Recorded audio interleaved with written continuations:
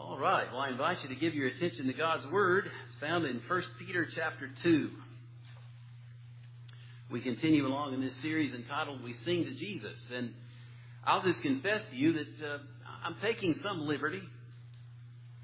For example, the passage that is before us today is thought by some to be a hymn or a song that Peter is drawing from as he wrote, or perhaps that he even authors in this place. But that's not for certain. However, I preach to you from it as it is considered by some to be a hymn, but mainly because it being the Word of God, it teaches us important things about the Lord Jesus Christ and about what it means to follow Him. And so we give our attention to 1 Peter chapter 2, beginning with verse 21. Hear the Word of God.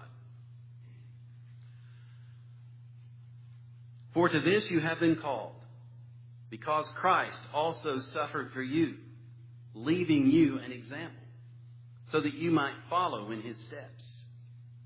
He committed no sin, neither was deceit found in His mouth. When He was reviled, He did not revile in return. When He suffered, He did not threaten, but continued entrusting Himself to Him who judges justly. He Himself bore our sins in His body on the tree, that we might die to sin and live to righteousness. By His wounds you have been healed. For you were straying like sheep, but have now returned to the shepherd and overseer of your souls. And so we'll ask the Lord to bless this reading of His Word and give Him praise for it. Amen.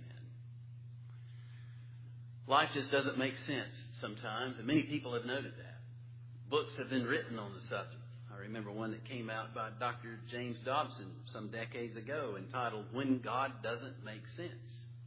And I sometimes wished he had continued the title to say, To Us. Because God always makes sense. He always has a purpose, even when we don't recognize it. But one of the places and one of the areas in our lives where we find oftentimes it to be most difficult to make sense of things is in the midst of our suffering. It is for us to remember that the Lord Jesus suffered for our sakes. And as Peter draws from that truth in this passage, we need to give our attention to Him and to what He endured for our sakes. After all, as the Lord Jesus said in John chapter 13, verse 16, Truly, truly, I say to you, a servant is not greater than his master. Why would we think that as the Lord Jesus suffered for our sakes, that somehow we might be able to avoid it? He goes on in chapter 15, verse 20 to say, Remember the word that I said to you, a servant is not greater than his master. If they persecuted me, they will also persecute you. And so we come to realize the specific kind of suffering that we're talking about. The kind that results from persecution. Opposition that arises against Christ and His church.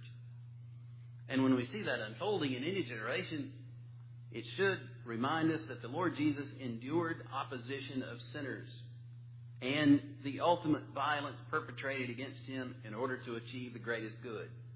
And if the Lord Jesus suffered in this world and faced opposition, you can be assured that we too will face the same. Indeed, as Paul says in Philippians chapter 1, verse 29, For it has been granted to you on behalf of Christ not only to believe on Him, but also to suffer with Him. That is the norm. He lays down the pattern that we might expect to see lived out in our lives. Now, that's not the most encouraging thing, is it? Perhaps we would rather hear a motivational talk this morning and talk about how great we can be and how we can avoid such things if we live our lives in the right way. But we are not interested in the world's take on things. We want to face life in the way that God has revealed life to us. And so as we look at this passage of Scripture, beginning with verse 21, some things that we can discern are these. We are called to suffer with the Lord Jesus before we are glorified with Him. We are called to suffer with the Lord Jesus before we are glorified with Him. Luke chapter 9, verse 23 says, And He said to all, If anyone would come after me, let him deny himself and take up his cross daily and follow me. Now, we all know that the cross has become something of an ornament in recent generations. I suspect some of you are wearing a cross right now as a necklace or some other way. And yet we remember that it is ultimately a symbol of death, that the cross was a horrible way of execution. Remember, the word excruciating comes to us from the same root from which we get crucifixion. It was a symbol of agonizing pain and terrible death.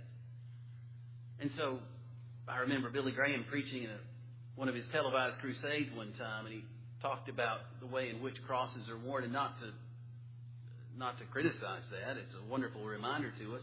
We have a cross adorning the rear of our sanctuary there. It's a shame you can't see it the way I do, but it helps me when I preach, because I remember that I've got to always come back to the cross. As Paul said, I determined to know nothing among you except Jesus Christ and Him crucified. So I'm grateful that it's there for that reminder. But Billy Graham was talking about the way that we adorn ourselves with crosses. And he said, can you imagine going about wearing a replica of an electric chair around your neck? Or a firing squad? Or a hangman's noose? You see, ultimately the cross is that place of suffering. And Jesus endured that for our sake. So make no mistake about this and all the things that it means. And I'm not preaching on this passage. When Jesus said, if anyone would come after me, let him deny himself and take up his cross daily and follow me. Daily. Suffering and willing to face suffering for the sake of our Lord. In the same book that we're taking our text from, 1 Peter, in chapter 5, verse 10. And after you have suffered a little while, the God of all grace, who has called you to His eternal glory in Christ, will Himself restore, confirm, strengthen, and establish you. So we begin to get a sense of what lies beyond, that suffering is not all there is. We endure that for a time, and there's something better coming. But in the meantime, suffering is the norm for those who serve the Lord Jesus.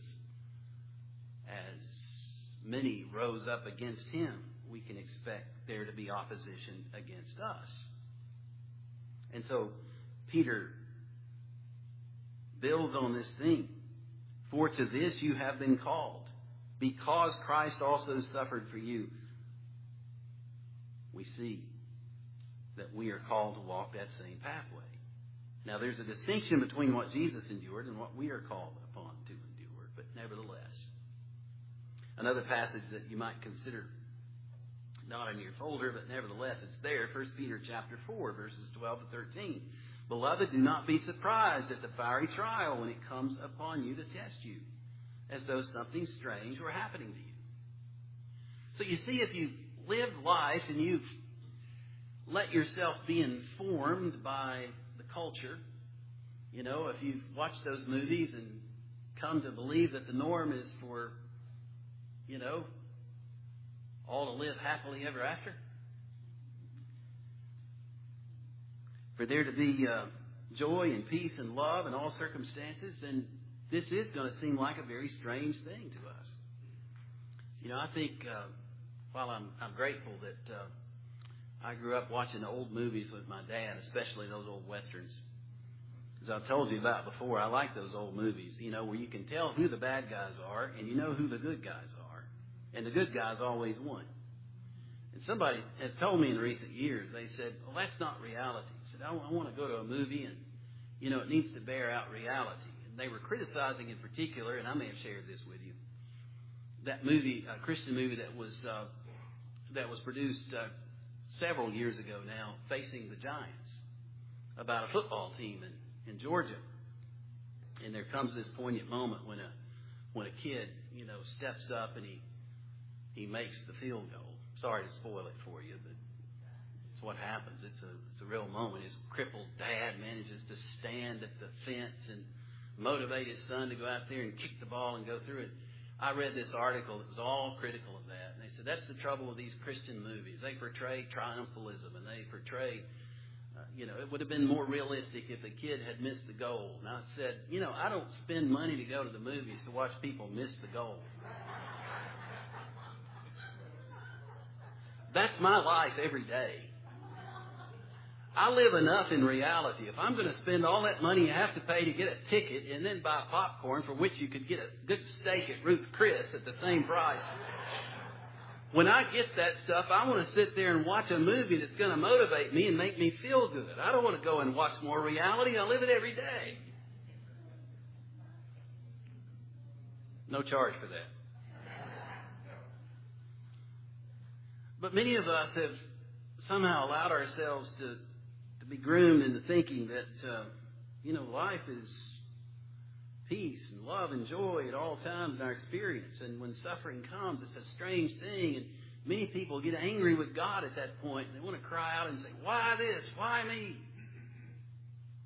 Rather than recognizing that as we follow the Lord Jesus, it is the normal thing. So Peter says, at the end of that passage, again, that's not in your folder, 1 Peter chapter 4, and in verse 13, but rejoice insofar as you share Christ's sufferings, that you may also rejoice and be glad when His glory is revealed.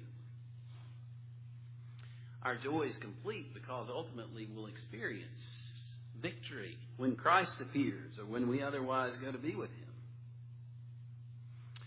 And so as we consider the matter of suffering, we see that by His suffering, the Lord Jesus is our supreme example, even as He is our victorious Savior.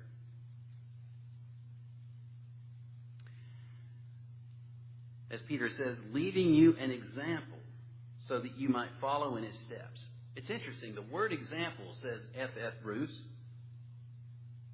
Comes to us from the realm of education in Peter's day.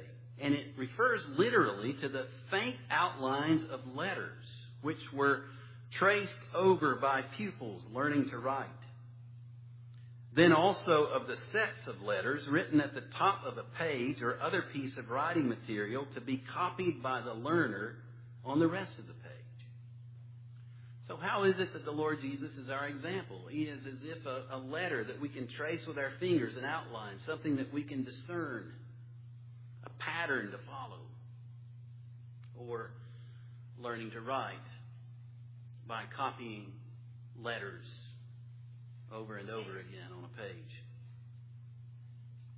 You see, Jesus is our example. Hebrews chapter 12 tells us, verses 2 and 3, looking to Jesus, the founder and perfecter of our faith. Founder meaning pioneer, initiator, author, who for the joy that was set before Him, we like that part,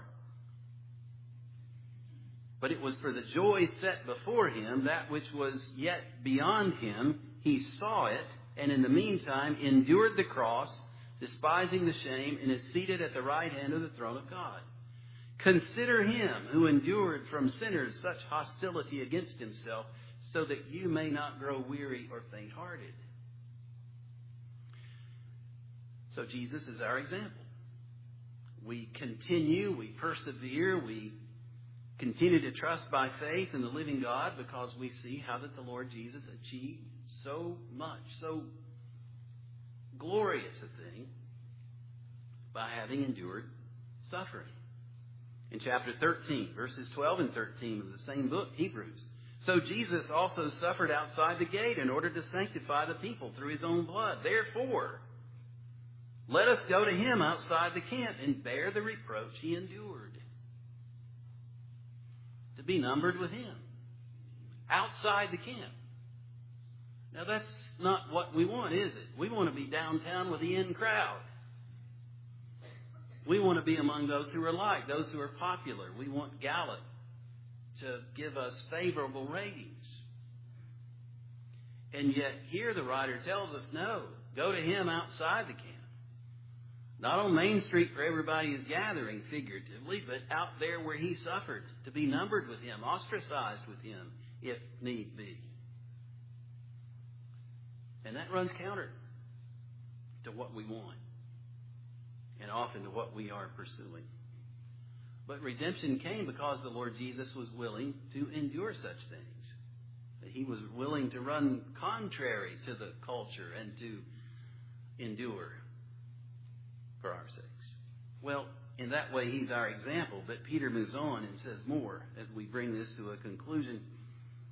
the way in which he conducted himself as our example. Look at those things as we read them again, as we might follow in his steps. He committed no sin. Now, in that, we can't follow him because we're all sinners.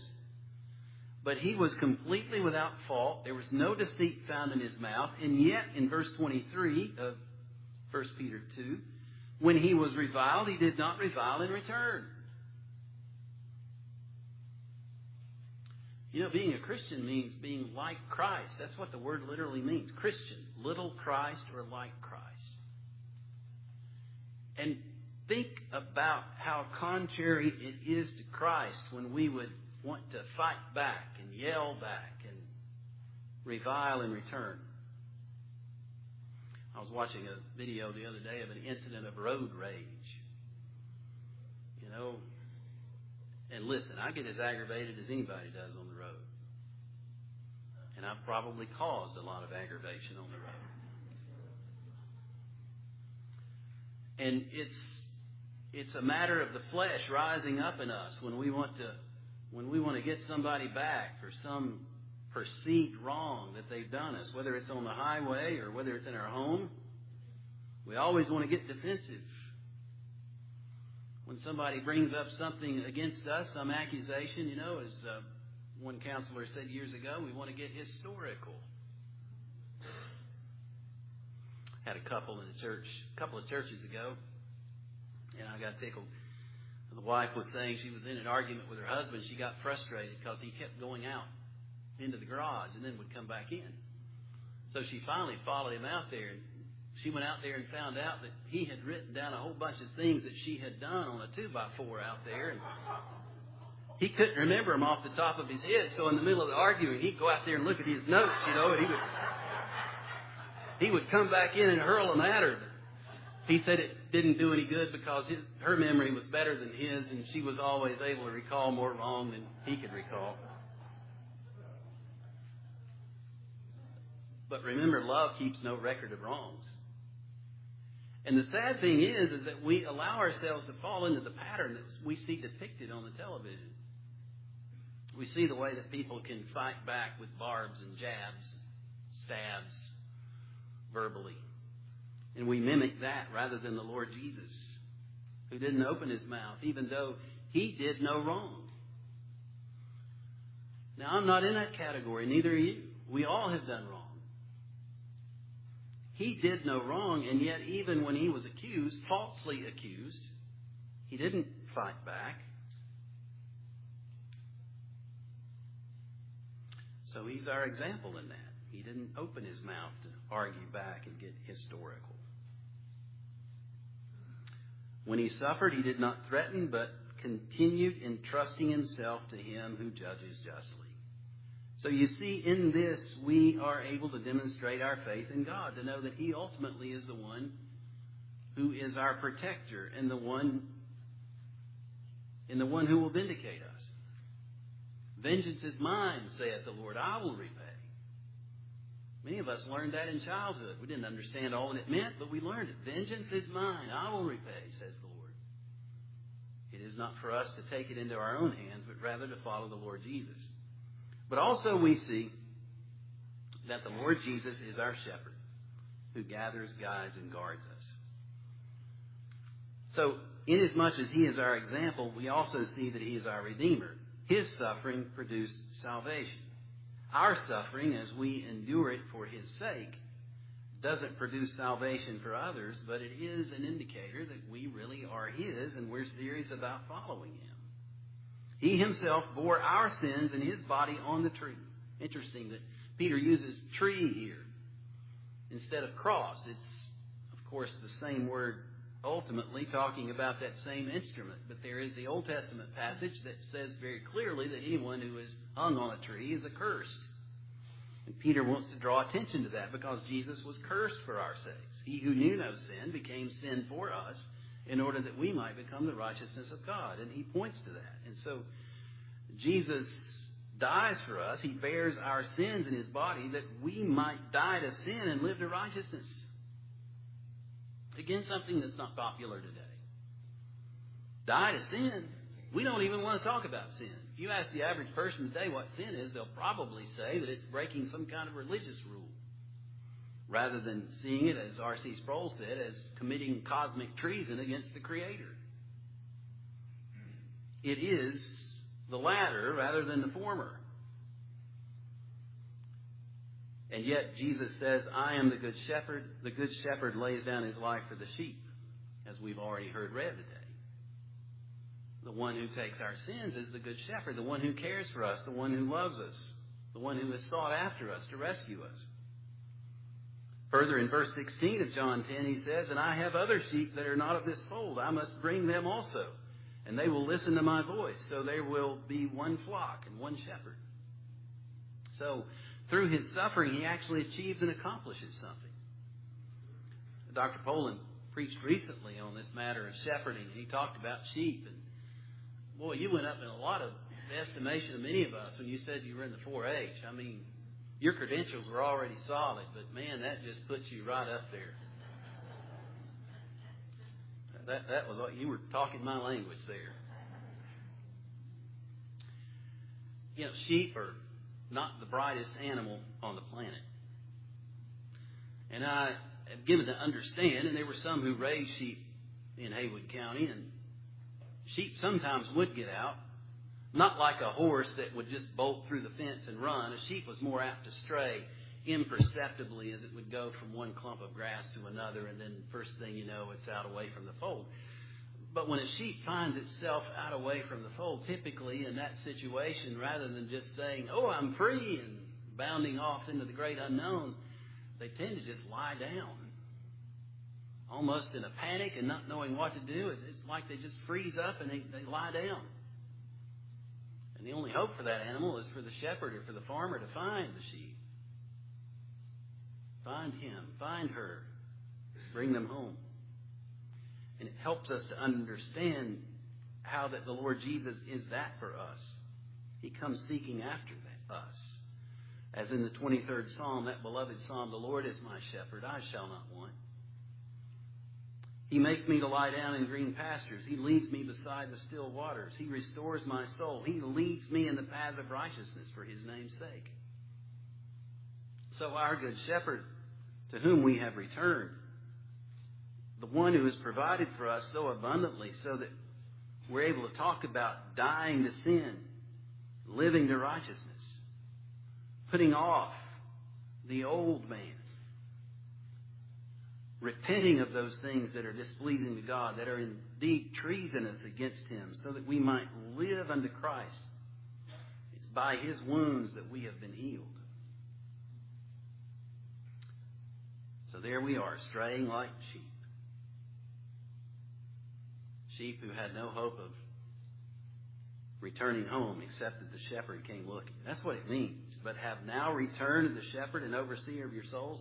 That doesn't mean that a sheep got up and found its way back home. When it returns to the shepherd, it means that the shepherd is there.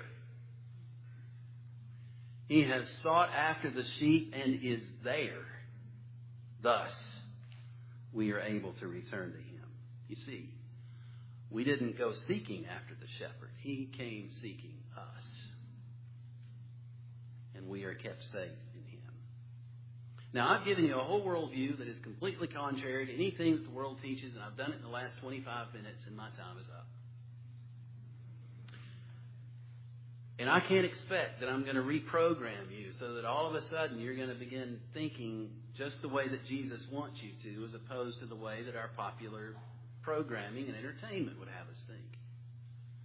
But I would hope that by God's grace, enough seed has been planted in your mind in these last few minutes that you would begin to ponder that just maybe the information we really need is in this book after all, and that the more it becomes a part of us and the more that we understand the things in this book, when suffering happens to us, it won't be as some strange thing occurring to us and us wondering, why me? But rather, we can rejoice in knowing that we are walking in the footsteps of the Savior. And we're not living for any benefit that we will ever realize in this life. there's something better coming. He endured the cross because of the joy that was set before him. And there is a joy and a glory that waits for us that is far greater than anything we can know at this moment. And that's why Paul says that the sufferings of this present life are not worthy to compare with that glory which shall be revealed in us. Amen. Amen. Let's pray.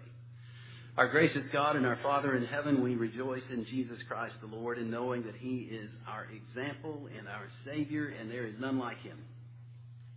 So, Father, bless that this shepherd, overseer of our souls, may prevail in us, that having found us, he will continue to guide us safely home. In the meantime, O Lord, for all that we may have to endure until glory, give us grace to persevere and to endure it, knowing that you are working in us a far greater thing than our minds can imagine. For this we pray in Jesus' name. Amen.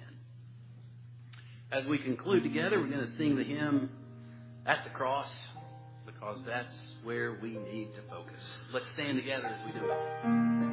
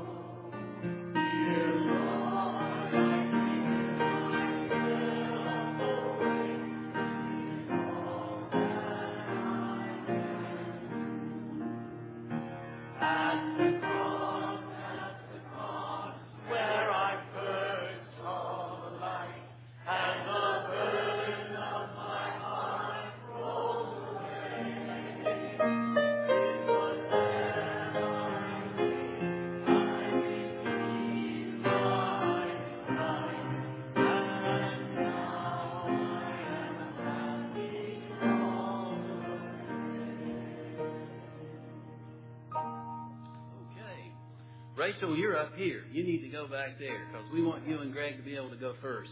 What I'm going to do is this. I'm going to pray and I'm going to give thanks for the meal. For those of you who are able to stay, and remember, we'd like everybody to stay if you can, but that's probably not possible as there are other commitments. So, nevertheless, I'm going to pray and then I'll pronounce the benediction. And as soon as it's ready, you can be served and enjoy your meal as we'll celebrate our two graduates. Let's pray. Father in heaven, we thank you for the time of fellowship that's laid before us. We thank you for food that's been provided and prepared. We ask your blessing on the sharing of it together, and we pray that you will bless Greg and Rachel as we are so very grateful to you for them. As we ask your blessing, we give you thanks. And now may grace, mercy, and peace from God the Father, God the Son, and God the Holy Spirit be with and abide with you all, both now and forevermore. And everyone said together, Amen.